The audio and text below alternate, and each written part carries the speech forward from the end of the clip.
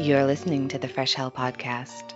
Fresh Hell contains stories of a disturbing and often graphic nature and is intended for a mature audience. Please don't let your kids listen to this, or they might turn out like us.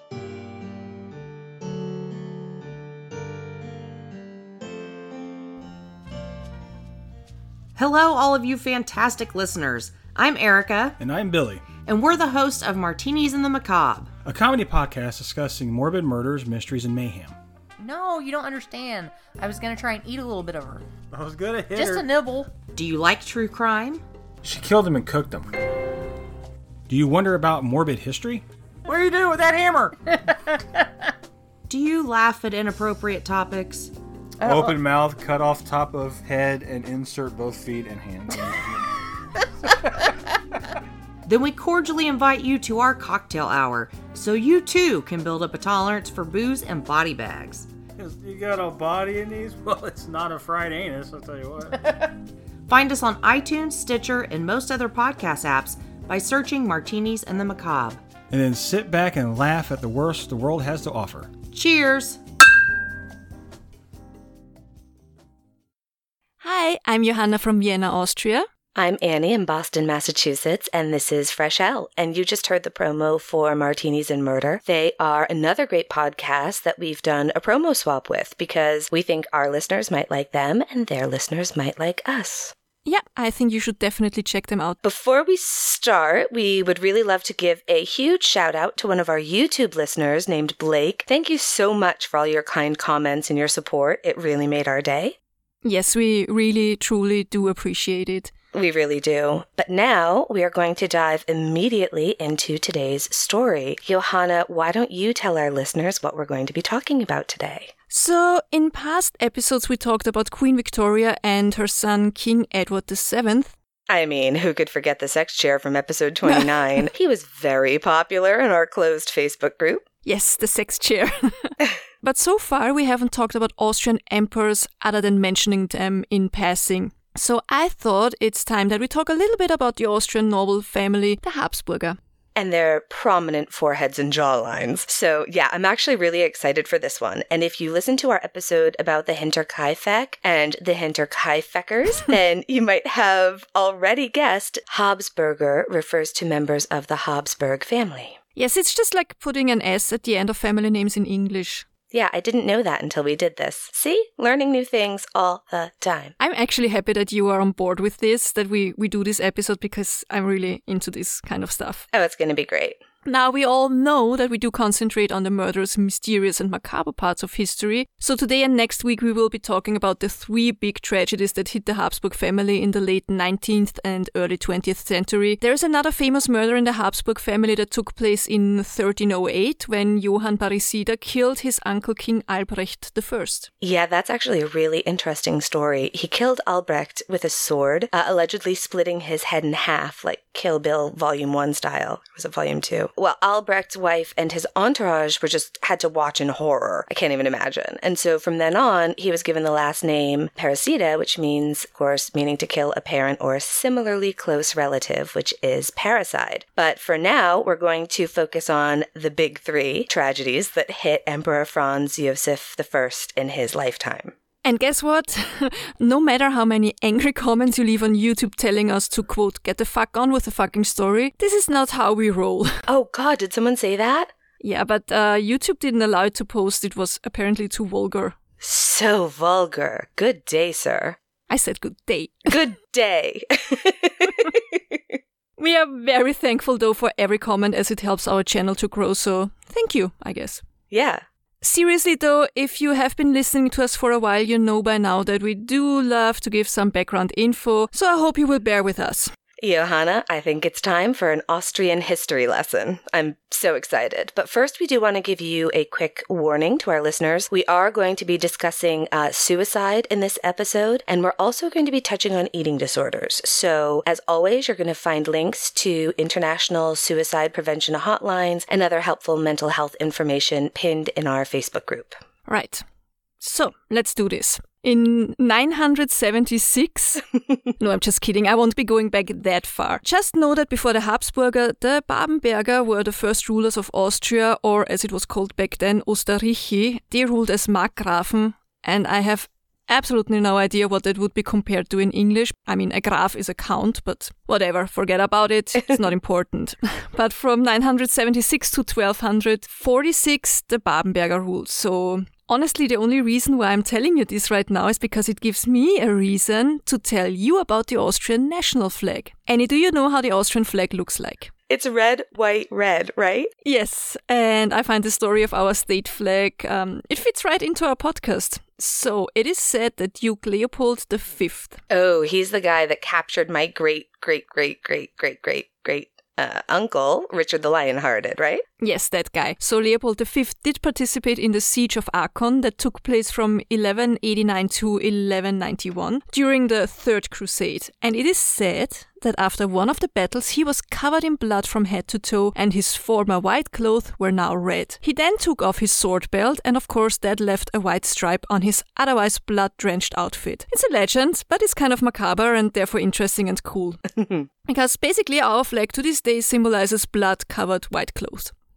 I would never have guessed that. I did not know that. Yeah, that is on topic. But yeah, bloody crusades, man. But that's everything we will be saying about the Babenberger because we want to talk about the Habsburger. So, in 1246, during the battle at the Leiter, the last heir of the Babenberger family died. Then, in 1278, Rudolf I of Habsburg managed to win over Österreich at another battle, the Battle of the Machfeld. And this started the reign of Habsburg family in Austria. And it lasted for 640 years, until the end of World War I in 1918. Now, in these 640 years, there were a lot of famous and infamous Habsburger. I think one you all might know is Marie Antoinette, the wife of King Louis XVI, who lost her life at the guillotine in 1793 during the French Revolution, of course. Yeah, I have a couple of books about her that I keep meaning to read. I just find her fascinating. So fascinating. Yeah. And she was the daughter of our Empress Maria Theresia, one of 16 children to be exact.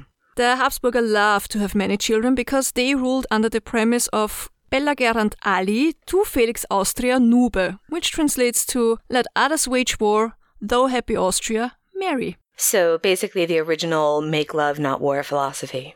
Exactly. Nice. The Austrian emperors were quite successful with their marriage politics and they did marry their children off to places like Burgundy, Bavaria, Italy, Spain, France. And an Austrian princess was married to your buddy Napoleon, wasn't there? Yeah, that's right. So after his divorce from his first wife, Josephine de Beauharnais, Napoleon married Marie-Louise of Austria. She was the daughter of our Emperor Franz I. And even though she fucking hated him, I mean, she called him the Antichrist, they had a son, Napoleon II, the King of Rome, and he actually died here at age 20 in Vienna in Schönbrunn Castle. By the way, while Napoleon adored his Austrian wife because marrying a real princess, gave him the feeling of being accepted in the European noble families, the French hated her. Because right around the time of Napoleon's divorce from Josephine, all his military luck started to fade and he started to suffer many defeats. And while the French called Josephine a lucky charm, they saw Marie-Louise as a jinx. Sorry for digressing. No, I love it. I also love the way women were just always treated as objects. Of course we love that. It's, yeah. It's the best. Who doesn't love being treated like a, rabbit's foot? It's fine. Yeah. I mean, if they would call me the lucky charm, that's okay, but calling me a jinx, that's a whole other story. Exactly. We're okay with taking the credit for the good stuff. Just don't lay the heavy shit on us, please.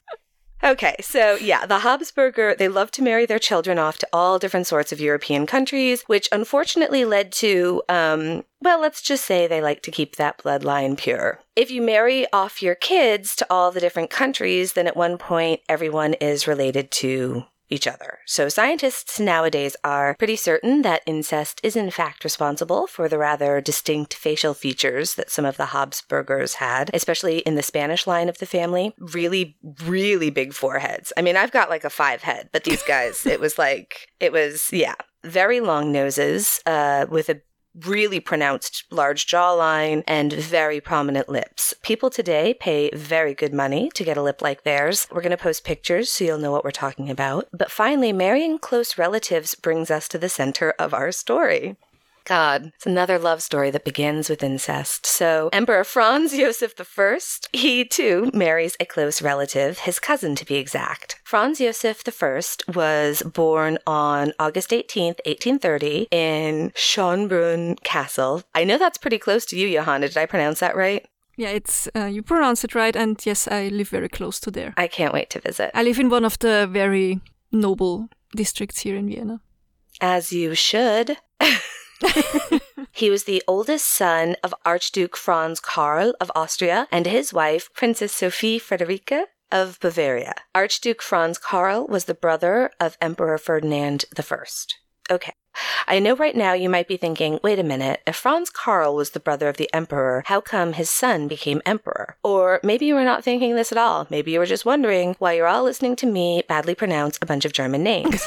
But in case you were wondering how the nephew of the emperor followed him to the throne, here's what happened. Emperor Ferdinand I was not only showing the typical facial features, he was also believed to have suffered from some pretty severe mental health issues that didn't exactly equip him well to provide the strongest leadership skills. And he unfortunately also suffered from epilepsy. His very friendly, easygoing personality led to his nickname Ferdinand Der Gütige. I would not have guessed that. I was going to say Gutige. I told you, just think angry. We want angry.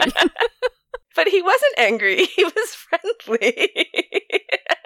Ferdinand der Gütige, which means Ferdinand the Benevolent. And another problem that he had, which would be a big problem for a ruler, he was sterile. Now, in 1848, after the March Revolution, Ferdinand I abdicated. And this is Princess Sophie's moment to shine. She was ready because she convinced the entire family that her husband, Franz Karl, should not be emperor, but instead their 18-year-old son, Franz Josef, should be. And that's what happened. And I think Archduke Franz Karl was actually quite okay with that. It doesn't look like he really wanted to be emperor. He preferred to go hunting or go to the theater.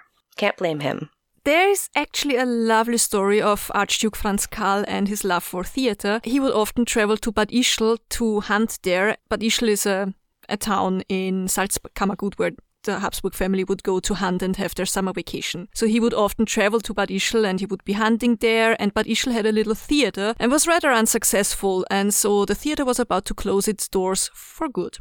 So Franz Karl bought all the tickets for every night that he was on vacation there and would attend the performances with his friends every evening. And before he left to return to Vienna, he paid all the actors the salary for 1 year. No surprise that he was very beloved in Bad Ischl, and I think actually people loved him everywhere he went.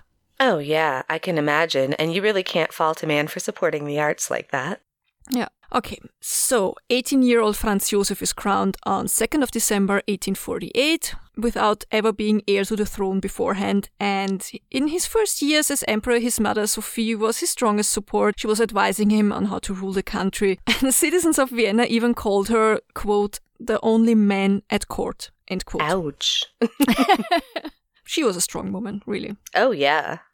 In 1853, the first minor tragedy hit Franz Josef. One day, when he was taking a walk, the Hungarian tailor János Libenyi tried to stab the emperor with a kitchen knife. And the attempted assassination was thought of by the emperor's adjutant, which is a military officer who is the assistant to a higher-ranked officer. And of course, the emperor is the highest-ranked officer in the whole empire, so he has a lot of adjutanten. Yeah, so the adjutant, he's like the Habsburger helper. Yeah. Sorry. But Yes, he was the Habsburger helper. So bad. And there was also a butcher, Josef Ettenreich, who just happened to pass by, and he also fought against the attacker. He was rewarded by becoming a nobleman. Nice. To remember this incident, the emperor had the Votivkirche built. It's a church in the first district just around the corner from the university. And votiv comes from the Latin word votum, which is like a vow or a promise to a god or deity. The building of the Votivkirche was also the start of the construction of the Ringstrasse, which we already talked about in episode 43, the Dagmar Furich episode. Yeah, of course. Yeah, so, okay. You know shit is going to go down if an attempted assassination is called a minor tragedy. Right. But at first, romance. Because shortly after this incident, Archduchess Sophie decided that it was time for the 23-year-old emperor to marry. And she didn't have to look for long, nor did she have to look far, as she decided that her son should marry his cousin, Duchess Helene of Bavaria. She was the daughter of Sophie's sister Ludovica, so Sophie sat down and she wrote to her sister, informing her of her plans. And I think we can assume that Ludovica was super thrilled, because her daughter Helene was about to become Empress of Austria. Oh, yeah. I mean, that's exciting news. Yeah, absolutely. They decided that the families should meet in the summer of 1853 in Bad Ischl, which I mentioned before, to get Helene and Franz Josef together. Ludovica also took her second oldest daughter, Duchess Elizabeth, with her on this summer retreat. I have to add that historians cannot verify that this arrangement between Ludovica and Sophie ever took place, because no such letters could be found. It might as well just be one of those myths that get interwoven with historical facts. We all know them. Yeah, it might be, but in this case, I think it seems really logical that this would happen, especially given the familial norms at the time, so I don't know, I believe it. I think so too, to be honest. I think that's pretty much what happened. Yeah. So Elizabeth was 16 years old at that time. She was born on 24th of December 1837 in Munich. So she was what we call here a Christkindl, born on the Heilige Abend. Yeah. So her father, Duke Max Joseph of Bavaria, was rarely at home, as he preferred to travel the world, and he led I think we can call it a dandy lifestyle, if you know what I mean. Mm-hmm.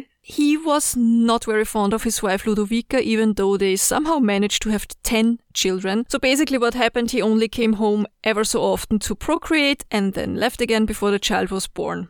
That's fun. I mean, I can think of a few people for whom that would be an ideal arrangement, so I'm not judging, but, it doesn't sound like the most loving relationship. I mean, he came around because after they had been married for 50 years, he somehow accepted his wife and his marriage. I mean, 50 years is nothing. Men. It sounds tough. I'm not judging. It's not like both of them had anything to say in who they were going to marry. Well, exactly. They didn't have any choice in the matter, but they didn't have to make it. Well, maybe it was fine. Who knows? I'm not judging. So, yeah. Their daughter, Elizabeth, she was a rather wild child, though. She didn't show a lot of interest in her studies, and she preferred to ride horses or swim in the lake, which, again, can't blame her. She just really couldn't sit still, and she wanted to spend her days outside. But she was also a very sensitive child who wrote many poems that showed a rather melancholic and later on depressive side. Thanks to her rather unconventional father, Elizabeth and her siblings enjoyed a somewhat unusual upbringing. So, for example, Elizabeth, also called Sisi, was taught how to do acrobatic tricks on horses, which might seem very unusual until I tell you that her father had his own circus tent next to his palace in Munich. I think he must have been a lot of fun in your friend group. You know what I mean? Oh, God, yeah. Yes, definitely. Yeah. And he allowed her to perform her tricks in front of a paying audience. So, yeah, that would have been very unusual at that time. Mm-hmm. I dig it. All in all, it seems that Elizabeth was a lot like her father, Max. She loved to travel, and she always really longed to live freely and as she pleased. But unfortunately, this would cause several unhappy lives. Back to 1853, they all go to meet in Bad Ischl to actually celebrate the emperor's birthday. Okay, so we have... Get ready for a bunch of badly pronounced German names. Okay, Ludovica, Helena, Sisi, Sophie, Franz Josef, and a whole bunch of other people. But these 5 are who we're going to focus on. As we said before, Sophie had decided that Franz Josef should marry his cousin Helena. But guess what? He doesn't want her. The young emperor is completely smitten by his younger cousin, 16-year-old Elizabeth. And so he asks her to marry him, and she says yes, because she's 16. There's a funny quote when her mother asked her if she really wants to marry the emperor. She allegedly said, "You can't reject an emperor." Seriously, though. Yeah. Yeah. So the couple gets married on April 24th, 1854 in Vienna, and they have 4 children. In 1855, Sophie Friederike, who unfortunately dies at age 2 from typhoid. In 1856, Gisela. In 1858, their only son and heir to the throne, Rudolf. And last but not least, in 1868, Marie Valerie, Elizabeth's favorite child, who she called, quote, her only one, end quote. I could go into a deep dive about why Marie Valerie was her favorite, but fear not, I shan't. I would actually enjoy that. We'll talk about that later. Maybe in our second part. We'll see. All right. What's next? So Elizabeth and Franz Josef are married and everything is great. Nope. Unfortunately, all is not great because at court in Vienna, life is extremely strict. There are an abundance of rules that regulate every single step the royal family takes. They follow the so-called Spanish court ceremonial. It was introduced in the 15th century in Burgundy, and it really had just like rules and regulations for absolutely everything. Every little detail was planned thoroughly. What to wear when to get up, when to eat what, how to move, how to talk, who you could speak to, you get the idea. Now, the wild child Elizabeth, who liked to swim in lakes and do acrobatic tricks on horseback, she comes into this world. We can imagine how she must have felt.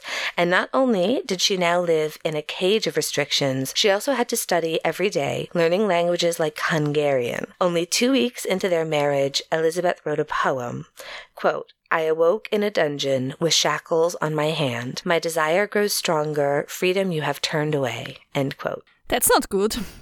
No, I mean, that doesn't sound good. Now, there are a lot of myths that surround Sisi. One is that her mother-in-law, Sophie, was actually a horrible monster-in-law, and that Elizabeth had to fight for the right to raise her children by herself, as Sophie took them away from her and wanted them to be raised by nannies. And actually it seems that this is in fact not true. So Sophie loved her son and did everything for him. I mean, this woman gave up the chance to be Empress of Austria for her son. Seriously. And Franz Josef loved Elizabeth. She made him happy, so Sophie was happy. She did in fact allow her to raise the children by herself, but when Sophie Friederike died at age 2, which by the way happened on a journey to Hungary, Elizabeth was so shocked that she handed her children over to Sophie to be raised without her. I think the sudden death of her firstborn child was the straw that finally broke the camel's back, or the camel's toe as I like to say. And she withdrew further and further from her husband. She suffered from depression, and in 1860 she was diagnosed with a lung disease. And the doctors actually recommended to travel to Madeira to enjoy a more suitable climate to cure her cough. And this is what kicked off her travel through Europe, Anatolia, North Africa, and she mostly traveled on her yacht, the Miramar. Fun fact. Empress Elizabeth even had a tattoo. When she was 55 years old, she went to a Greek sailor's tavern and she got an anchor tattooed on her shoulder to symbolize her love for the ocean. I love it. And Franz Josef was not amused about that. She fell in love with the Greek island Corfu, where she had her castle, the Achilleion, built. She visited the excavations in Troy, and she traveled more and more often to her beloved Hungary. So Elizabeth, very much like her father, was rarely ever in Vienna. And when she was at court, she withdrew to her apartments, exercising relentlessly and going through all kinds of beauty treatments. For example, she drank meat juice every day. Her hair that almost reached her knees had to be washed with egg yolk and cognac every 3 weeks, so I bet it smelled just lovely. And washing it was a procedure that took the whole day. I mean, I don't even want to think about it. No. She barely ate, was constantly on some kind of weird diet, like the milk diet or an egg white diet or an orange diet. She did weigh herself 3 times a day and had exercise equipment installed in her rooms. And if you ever visit the Hofburg, you can still see it. It's still there. So in addition to the other issues she was dealing with, it sounds like she might have also been trying to cope with anorexia nervosa as well. I think that is pretty much accepted fact by historians nowadays. Yeah, that's sad. Sometimes she would meet up with her husband in Switzerland or in France at the Côte d'Azur. Franz Josef still loved his wife very much. I'm sure he must have missed her a lot. But Elizabeth, she had a little bit of mercy on him. She was very progressive because she not only allowed but right out supported the emperor's affair with an actress called Katharina Schratt. You know, that he wouldn't feel so lonely back home in Vienna. he even bought the actress a mansion close to Schönbrunn Castle and visited her almost daily, and in letters he called her his, quote, dear good friend, end quote. And their relationship lasted from 1885 until the emperor's death in 1916. I think I read somewhere that they had broken off for a year over some kind of disagreement in 1900. Katharina was not the only mistress in Franz Josef's long life, and it is even speculated, and I think it is rather true, that he infected his wife Elizabeth with syphilis.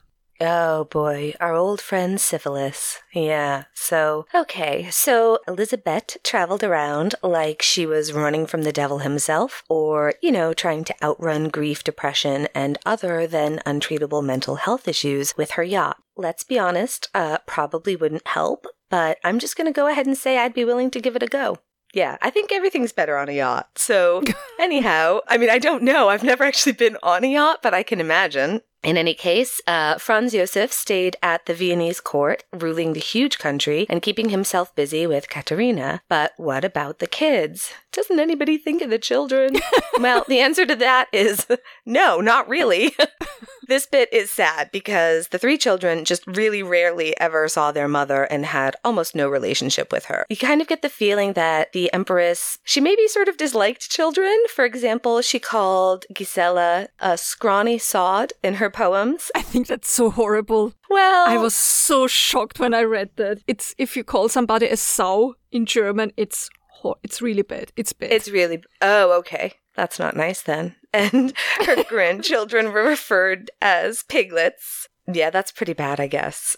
It would be bad then at that time to refer to children as piglets then. All right, so she almost never attended any family gatherings. She just wasn't there when her parents died or most of her grandchildren were born. And look, it's also possible that the death of her first child was just so traumatic that she just sort of detached from loving the people she would have loved the most. I'm absolutely sure that's part of it, but I think the whole thing is so much more complex.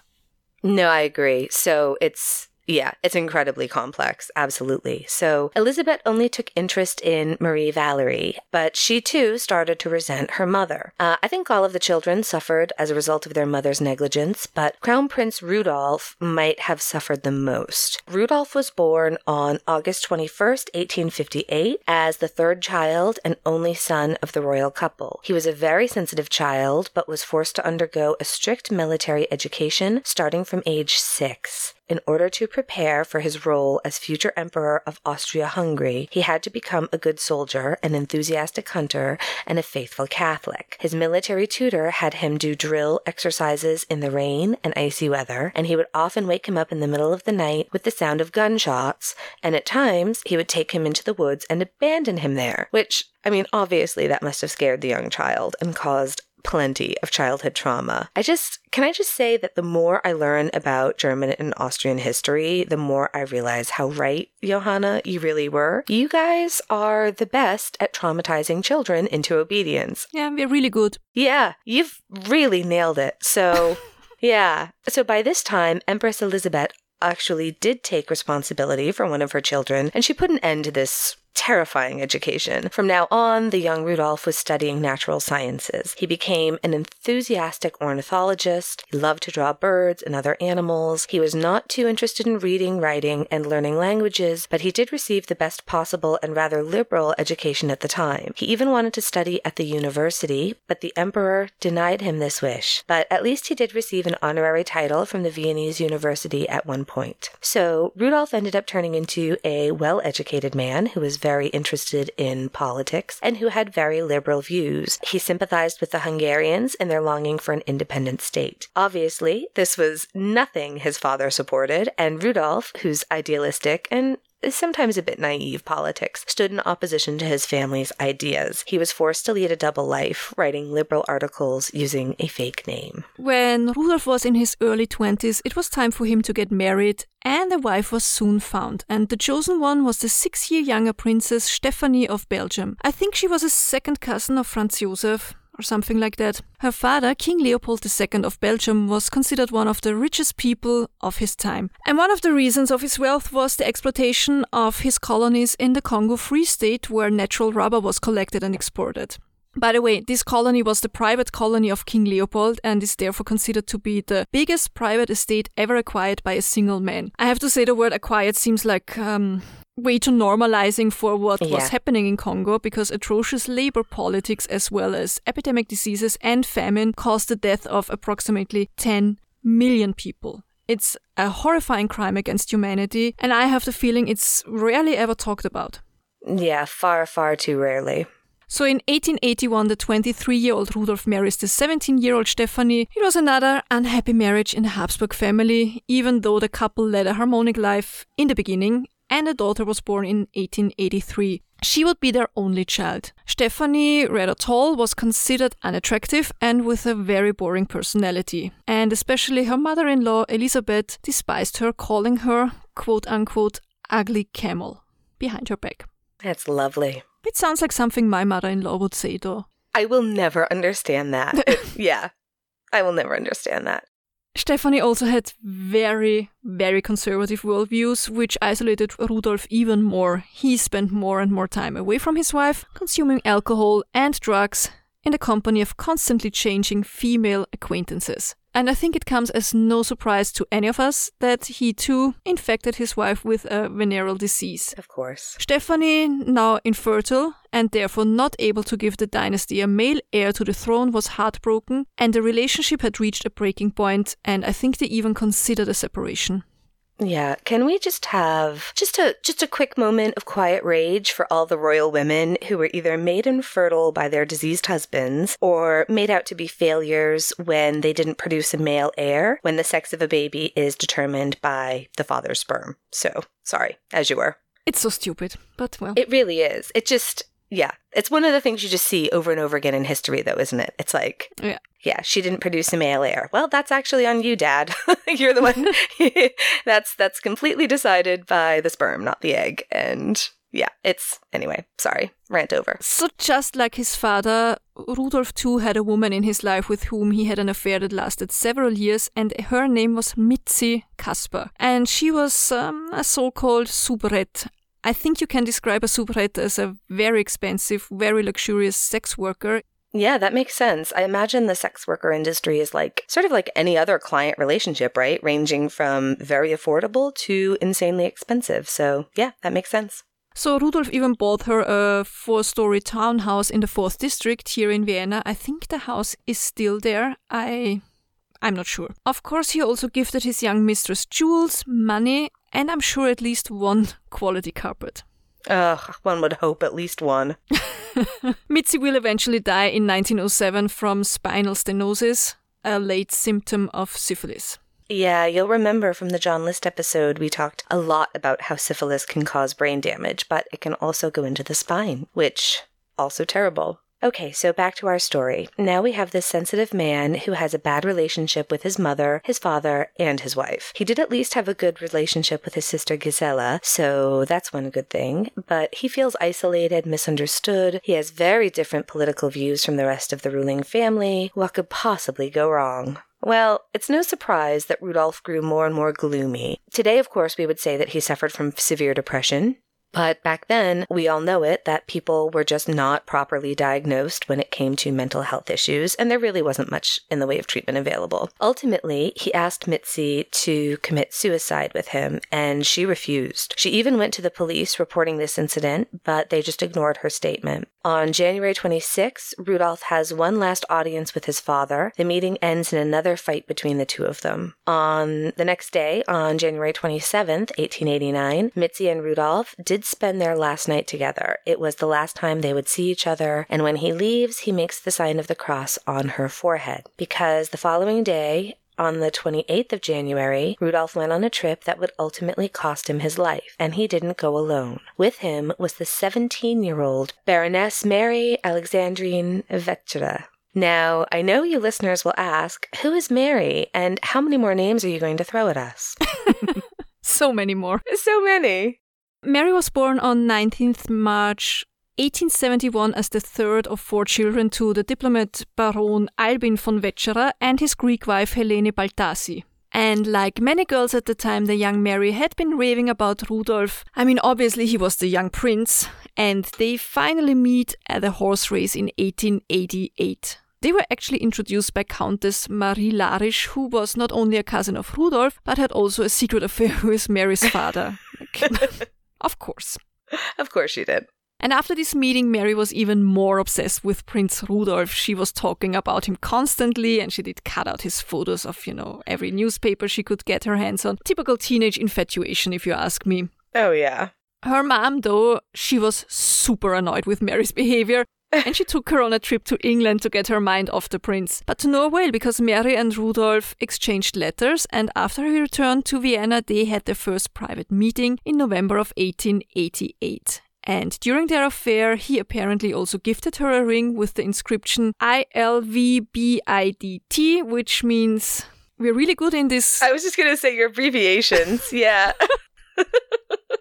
Way before the cell phones, we already did that kind of stuff. Oh, yeah. So it means in Liebe verbunden bis in den Tod, which translates to bound through love till death. Ah. And he also gifted her a chain with a locket that contained a drop of his blood on a piece of linen. That's much classier than a vial.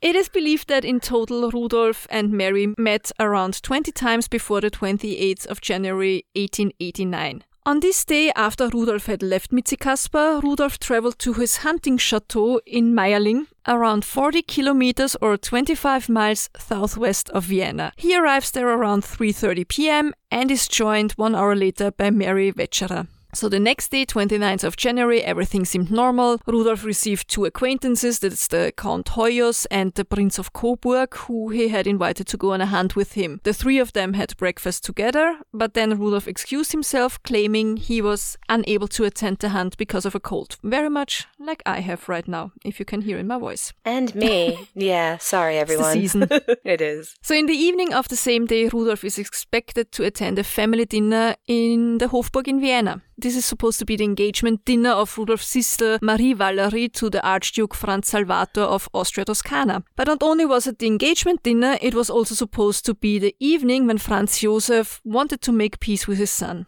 Rudolf doesn't attend the dinner, he stays in Meierling and has dinner alone with Count Hoyos. Around 9 p.m. he tells his adjutant to have the carriage ready the next morning, and he also sends out 2 invites for 31st of January. He then wishes everyone good night and he retires to his room. This whole time, neither one of his guests have any idea that Mary Vetsera is also in the castle.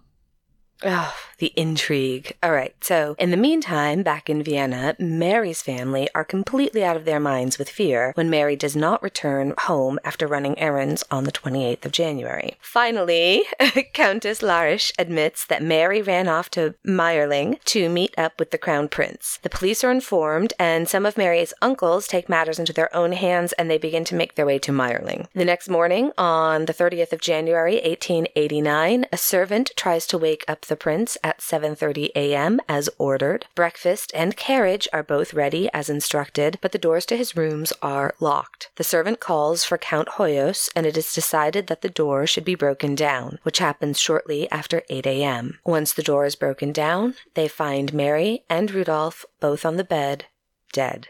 I just want to let you know there's also another version of these events. It says that around 7:30 a.m., Rudolf himself came out of his room fully dressed, demanding his breakfast and the horse carriage. He then returned to his rooms, locked the door, and 2 gunshots were heard. That sounds an awful lot like the Harris story, doesn't it? Clara and Henry. Yeah. Was it Henry Harris? Anyway, we don't think this is the most truthful version, do we? But we want them to know that this account also exists out there. Yeah. So, yeah. So, Count Hoyos immediately returns to Vienna to deliver the terrible news himself. He reports to Franz Josef that the Crown Prince is dead and that he has been poisoned by Mary. Then there's talk about heart failure or maybe a possible stroke. Court doctors are sent to Meierling to examine the bodies. They find that Mary died from a close-range gunshot to the head and state that suicide was the cause of death. But Mary was right-handed, and the bullet hit her head on the left temple, exiting behind her right ear. So it's pretty much universally accepted nowadays that Rudolf did in fact shoot Mary before taking his own life, probably several hours later. The royal family, however, never acknowledged this fact, which is not really too surprising, is it? No, not at all. And I think there are several reasons why they immediately ruled Mary's death a suicide. First of all, of course, the royal family could not be associated with such a scandal. And second of all, by stating that it was suicide and not assisted suicide or murder, Mary's body could be buried as soon as possible, to prevent more rumors from spreading. Mm-hmm. Mary's uncles, when they arrive at Meyerling, they have to identify the body and they also have to agree to the cause of death on the death certificate. Brace yourself, because then they place the body in the carriage, upright sitting just as if she were alive, and they take her to Heiligenkreuz. It's just so awful. It gets worse. So there, only 2 days after the murder-suicide, Mary was buried at the cemetery. Her parents were not allowed to see their daughter's body before the funeral, and they were even prevented from visiting the grave until March of 1889. I can't even imagine. It's so bad. The Crown Prince's body was brought to Vienna. His funeral takes place on 5th of February, and thousands are in the streets, and they paying their last respects. His sarcophagus rests in the Kapuzinergruft. The Kapuzinergruft is the burial crypt of the Habsburg family since 1633, and in total 149 Habsburger have their last resting place there, including 12 emperors and 19 empresses. But interesting fact, another fun fact, most of the bodies were buried without their hearts and inner organs. Most of the hearts were buried separately in the so-called heart crypt in the Augustinerkirche, which is, by the way, also the place where Josef Weinwurm from our episode 43 attacked an American student and left her for dead. Oh, right. Yes. Okay. Can we talk really quickly about the hearts, though? Yes. So the Habsburger were not the only dynasty to practice this kind of burial. Many European emperors were laid to rest this way. And of course, it looks like they might have adopted it from the ancient Egyptians. So most of the hearts are buried in the Augustinerkirche. If you hear tippy-taps in the back, that's Cem and Lila. I love them. But for example, Franz Josef, he was absolutely against this. And neither his heart nor his organs were removed after his death. That's fascinating to me. All right, so the hunting chateau in Meyerling was bought by Franz Josef soon after, and he transformed it into a Carmelite convent. And to this day, the nuns are still praying for Crown Prince Rudolf because nuns. They have to. That's what, when Franz Josef gifted them the castle, they were ordered to pray for Rudolf for eternity. I mean, right. Well, if he was Catholic, then no heaven for him. Yeah, that's why they ruled it as suicide, because of a mental health issue. Like, they basically said he was insane. Did that make a difference at that time? He was the crown prince. It did make a lot of difference. Right, yeah. Because I don't think it made a difference for people who weren't. If you were a Catholic, you wouldn't be allowed to be buried in concert. It's different rules for everyone, isn't there? That's why Franz Josef was so adamant about having nuns pray for his son forever. That makes sense. That absolutely makes sense. Okay. So as for Mary, even after her funeral, her body did not find peace. In April of 1945, her crypt was plundered by Soviet soldiers, and the crypt was only repaired superficially until 1959, when Mary's remains were placed in a new tin casket. And then, on the 8th of July, 1991, Mary's remains were stolen. The furniture retailer Helmut Flatzelsteiner, with the help of 2 friends, opened the crypt and took the tin coffin, leaving only the sarcophagus behind. The fuck? Who are these people? He'd taken the body out of curiosity and interest in the case, and because he wanted the head wounds to be examined. At least that's what he says. Seriously, who are these people? In 1993, Mary was again placed to rest in Heiligenkreuz, where she remains hopefully undisturbed until this day. My God, that woman, her body was like what happened to Evita. Yeah. I don't understand the body. Anyway, fine. It was a whole thing. I remember I was 11, 12 when that happened. It was all over the news. It's crazy. And this guy who took her, he's the weirdest dude. Like, I saw interviews with him. Did anything even happen, though? He, stole her... No, he just had to pay a fine. No. Mm-hmm. Normally, I think he could have gone to jail, but I don't know why they didn't. And he was so horrible when he talked about opening the coffin, and he said that she stank like the devil. What did you expect, dude? Is that how you need to talk about? No. I mean, you steal a coffin from a grave that was there for over 100 years. So yeah, that's... Ugh. He's gross. He's a creep. Yep, total creep. We don't like him at all.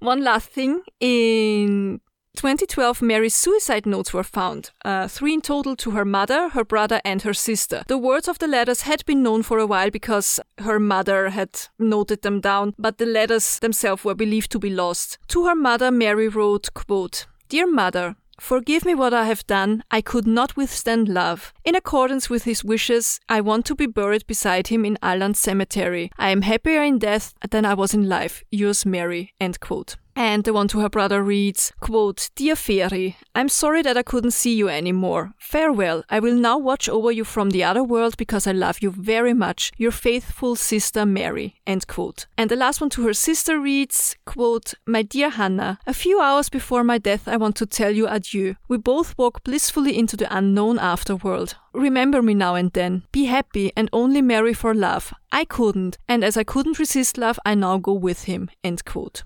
So how true do you think these letters are? Like, do you think they're factual? You mean true in the sense of did she mean it, or true in the sense of are they even real? Both, I guess. Okay. Are they even real? They are definitely real, definitely. Okay. Did she mean it, though? I think she was a typical hormonal teenager. I don't want to sound dismissive when I say hormonal teenager, but I think we've all been there. Oh, God, yeah.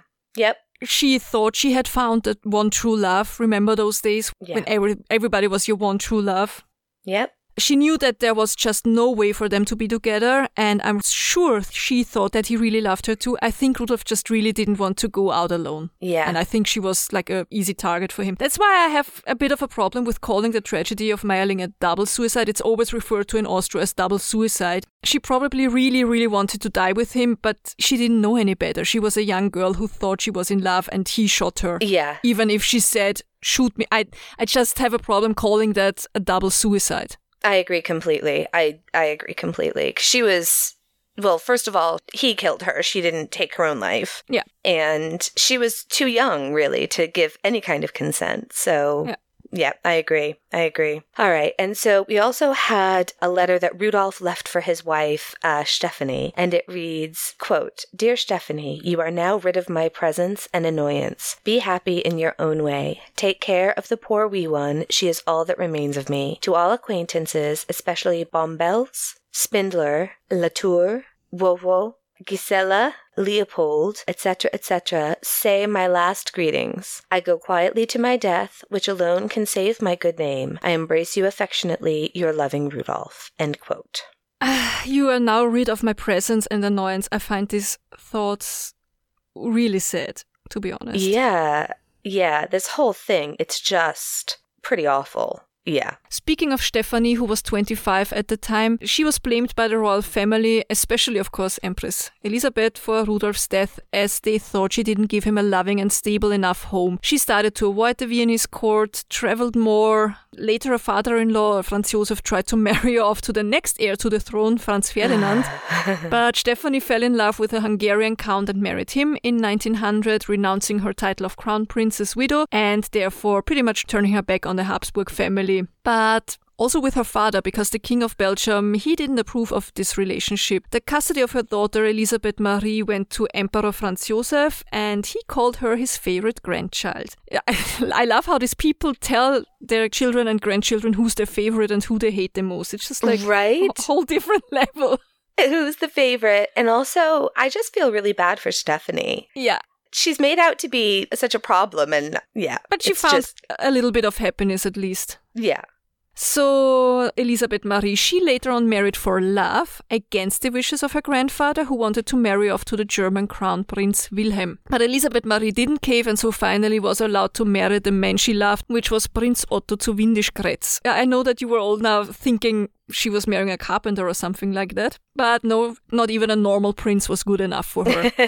Their marriage was not a happy one, though. Both Elizabeth as well as her husband had several affairs, and it is rumored that Elizabeth even shot at one of her husband's mistresses, injuring her severely. In 1924, the couple divorced. In 1921, she had met her later second husband, a politician of the Social Democratic Party. And Elizabeth, the granddaughter of Franz Josef, herself joined the party in 1925, and her commitment and dedication to the labor movement earned her the nickname the Red Archduchess. And she died in 1963 at age 79, and I think this is a pretty good place for us to wrap it up for today. I hope you join us next week when we talk about the two other tragedies, the murder of Franz Josef's wife and the assassination of the heir to the throne. Yeah, this story just keeps getting crazier and crazier, so stay tuned for part 2. You're going to love it. All right.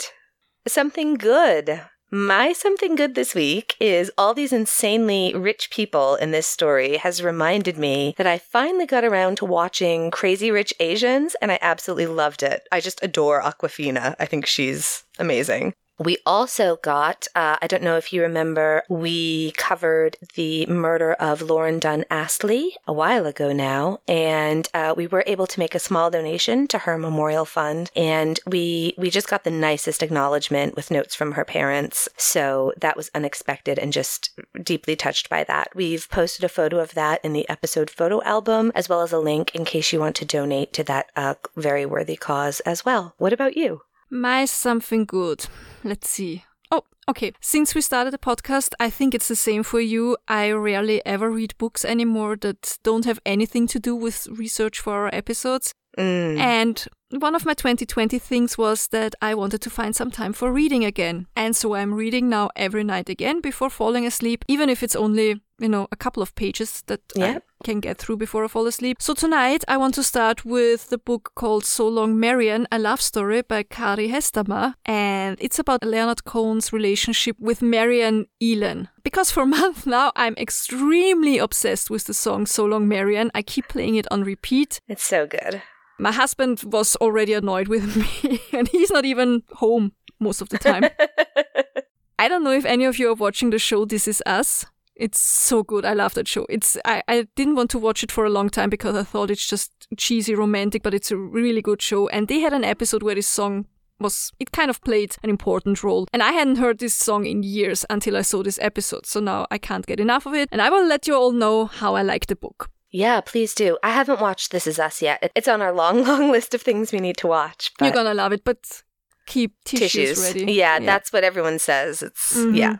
That's partly why I don't watch it. Like, I do enough crying, I don't know. I know other people will understand what I'm saying, but it's like, I cry enough. I'm not looking for things to make me cry more. For me, it's the exact opposite. I barely ever cry, so I super enjoy. And I easily cry for movies and TV shows and books. Me too. All the time. All right. Well, Hellions, thanks so much for listening. If you want to help support our podcast, we would really love it if you would rate and or review us, especially on iTunes. That helps other people find us, or go ahead and share our episodes with your friends. You can also check out our merch store. The link is teespring.com/stores/fresh-hell-podcast. There's links, of course, on our website and in our Facebook group. Please follow us on Twitter, Instagram, or better, join our closed Facebook group. We really, really, really love to hear from you. Absolutely. This week especially, we are thinking of our Aussie Hellions. Things there are unbelievably bad, and I hope you all know that we are thinking of you. You are in our thoughts and prayers, and we really hope that things get sorted out there soon. And so, as always, we say that if you are going through hell, keep going. Tschüss. Bye.